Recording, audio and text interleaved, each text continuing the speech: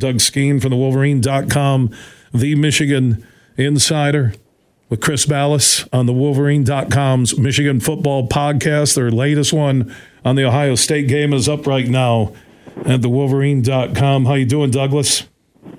I'm doing great, Bill, on a glorious Monday here. It feels pretty good to be a former Michigan player, a Michigan alumni, Michigan fan. These are some pretty good years here. And that game was, big games don't live up to the hype too often, but start to finish, the hype going in, and really that hype has been there all offseason through the regular season. And this is a true Michigan team. It really is. It's not about one individual. Well, there's no question, Bill, and there's several things throughout the course of the season that have demonstrated that, and they all kind of showed themselves all over again on Saturday. Maybe none more than when Zinter snaps his leg. The whole team is out there staring at their fallen teammate. The kid gets strapped up in the splint, put on the cart, and he's got that look in his eyes, and his teammates are looking at him. They move Barnhart into guard. Trente Jones comes in to tackle, and they don't miss a beat. They score a touchdown on the next play.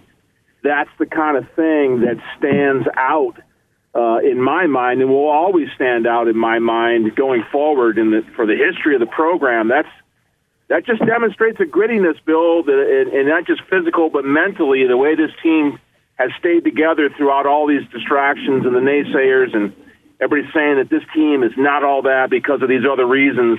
I think all that needs to go away because this team's got some real grit, historical grit. This season is different and something I haven't seen in a long, long time. Well, what do you like the most about that game? Because we expected a big game performance from Michigan, but you didn't expect this going in, and you witnessed it on Saturday, Doug. What would be at the top of that list? Well, Bill, I think it's easy to point at the superstars of the game. Obviously, Ohio State had theirs with outstanding wide receiver.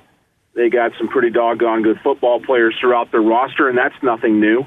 Michigan's got their own share, and this year's version is no different.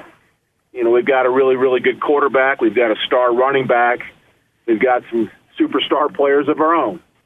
But for me, I was reminded of the greatness of Mike Sanders and then the other players that made incredible plays throughout the course of that game. Our tight ends, our safeties, obviously with the pick, the backup offensive lineman coming in, the team effort that came together to make multiple big plays that were really obvious and were replay worthy, and we all saw them. But the little things that happened out there with a guy that maybe didn't get his name called all year long and wasn't part of a pregame special feature on the Big Fox show, those guys stepped up too and made plays in this game that we're going to remember forever because they now cemented themselves as being part of this great team that Michigan continues to promote as the most important thing. And that's what will stick out for me. This football game against a great Ohio State team was all that it normally is, but more so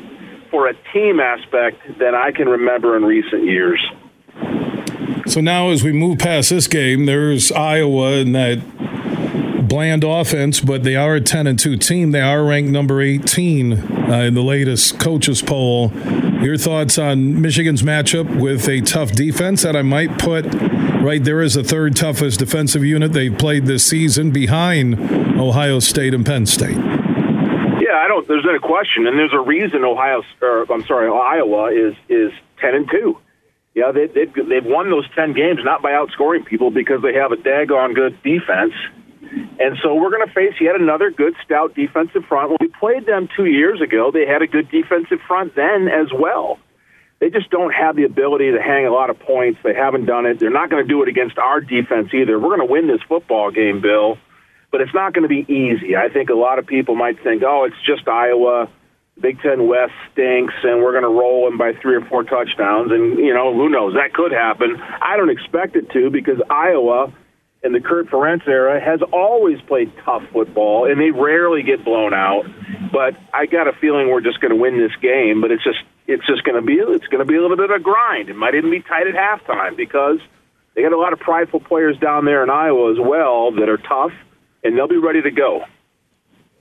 Doug Skene, 5-time Big Ten champion offensive lineman, late 80s, early 90s, joining us on the Roast Umber Coffee guest line here in the huge show across Michigan, talking about Michigan's win over Ohio State, looking to the Big Ten championship game on Saturday night. We just had Ballas on last hour, and we were talking. Think about this. Harbaugh has missed half of the regular season because of suspensions.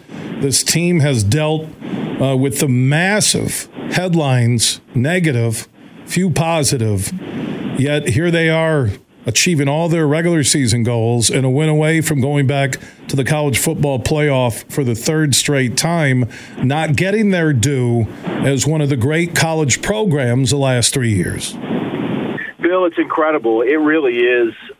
You think about the access that the whole world has to all these young men that play this game in Michigan, obviously, with social media and the availability and the interactions that these young athletes have with the outside world. For them to keep it together, I'm just sitting here imagining what that culture must be inside that locker room amongst this young group of men, and the galvanized nature of their time together. And I guess I'm really, really impressed that they've been able to keep it together. I think that's a testament to the captains of this team, the guys that have the official C, but also all those guys in that locker room that aren't the official captain. But, man, do they play an important leadership role. This team's got a lot of them. We saw them make big plays on Saturday. I'm thoroughly impressed and will be forever, no matter how this story ends up, that this team has been able to get this far with their coach being yanked in and out and all the headlines like you've talked about, but somehow, some way, they've just stayed focused all the way through from the time when people said, oh, you've never played anybody, you're not playing anybody, and oh, you're not that good, and oh, you can't throw the football, and oh, there's something wrong with JJ, he's not the same, maybe it's because Jim's gone. All these things we've heard, and yet they just show up and win. It's really, really impressive. Who's the MVP of this team right now going into the Big Ten title game? So the regular season, most valuable player for Michigan football. Two names come to mind immediately, obviously, on the offensive side. I think of our quarterback, because you cannot win. You cannot win in college football without an outstanding quarterback. JJ's obviously up there in that. But Blake Corum from the running back position, Bill, it's one of the toughest, hard-nosed guys Michigan's had back there in a long, long time. Even without the football, the way the kid blocks, the way the kid takes on tacklers, safeties and linebackers coming up at full speed, and then he takes the shot, hangs onto the football, falls forward. Man, it's impressive. So those two guys come off the front for me. If I had to choose one, I'm choosing Blake Corum. The kid came back off of a knee injury a year ago as well. I think some people have forgotten that. And it's like he's gotten even better coming off of the knee injury. So I'm going with Corum as my team MVP, although there's a few others that are certainly recognizable. I think Junior Colson on defense there is an outstanding linebacker. Mason Graham in the middle. There's just too many names that are candidates, but if I got to go with one, I'm going with Corum. Doug Skene, 5-time Big Ten champion offensive lineman, one of our Michigan insiders. You can hear Doug and Chris Ballas on the Michigan Football Podcast weekly at thewolverine.com. Their breakdown of the Ohio State win is up right now. Lost Zach Zenner away from the celebration after beating Ohio State. Their best offensive lineman just went down. Impact on this football team in play starting Saturday. Yeah, Bill, when Zinner went down with the leg injury and I saw they moved Barnhart in, and remember, Barnhart's played a lot of football out there for Michigan, including some guard. We haven't seen him there in a while. Trente Jones was the starting right tackle for Michigan 2 years ago until he had an ankle injury at the Iowa game. Trente is a strong, powerful run blocker. I don't have any concerns about running the football with that combination on the right side of the offensive line. The only thing to look out for now is pass protection. Trente struggled at times a little bit with edge rushers. He's going to have to get better at that, and maybe Michigan has to curtail a little bit to help that on that edge if a second or third and long situation comes up. But I don't see any other drop-off. I really don't. I think that's a testament to the depth that Harbaugh's got on this team and Coach Moore and the development of that group. I didn't see a lot of drop-off in there after Zinner goes down. Of course, we'd rather have him in there because he's such a good player. But I don't think this is going to be as debilitating as some people think with the loss.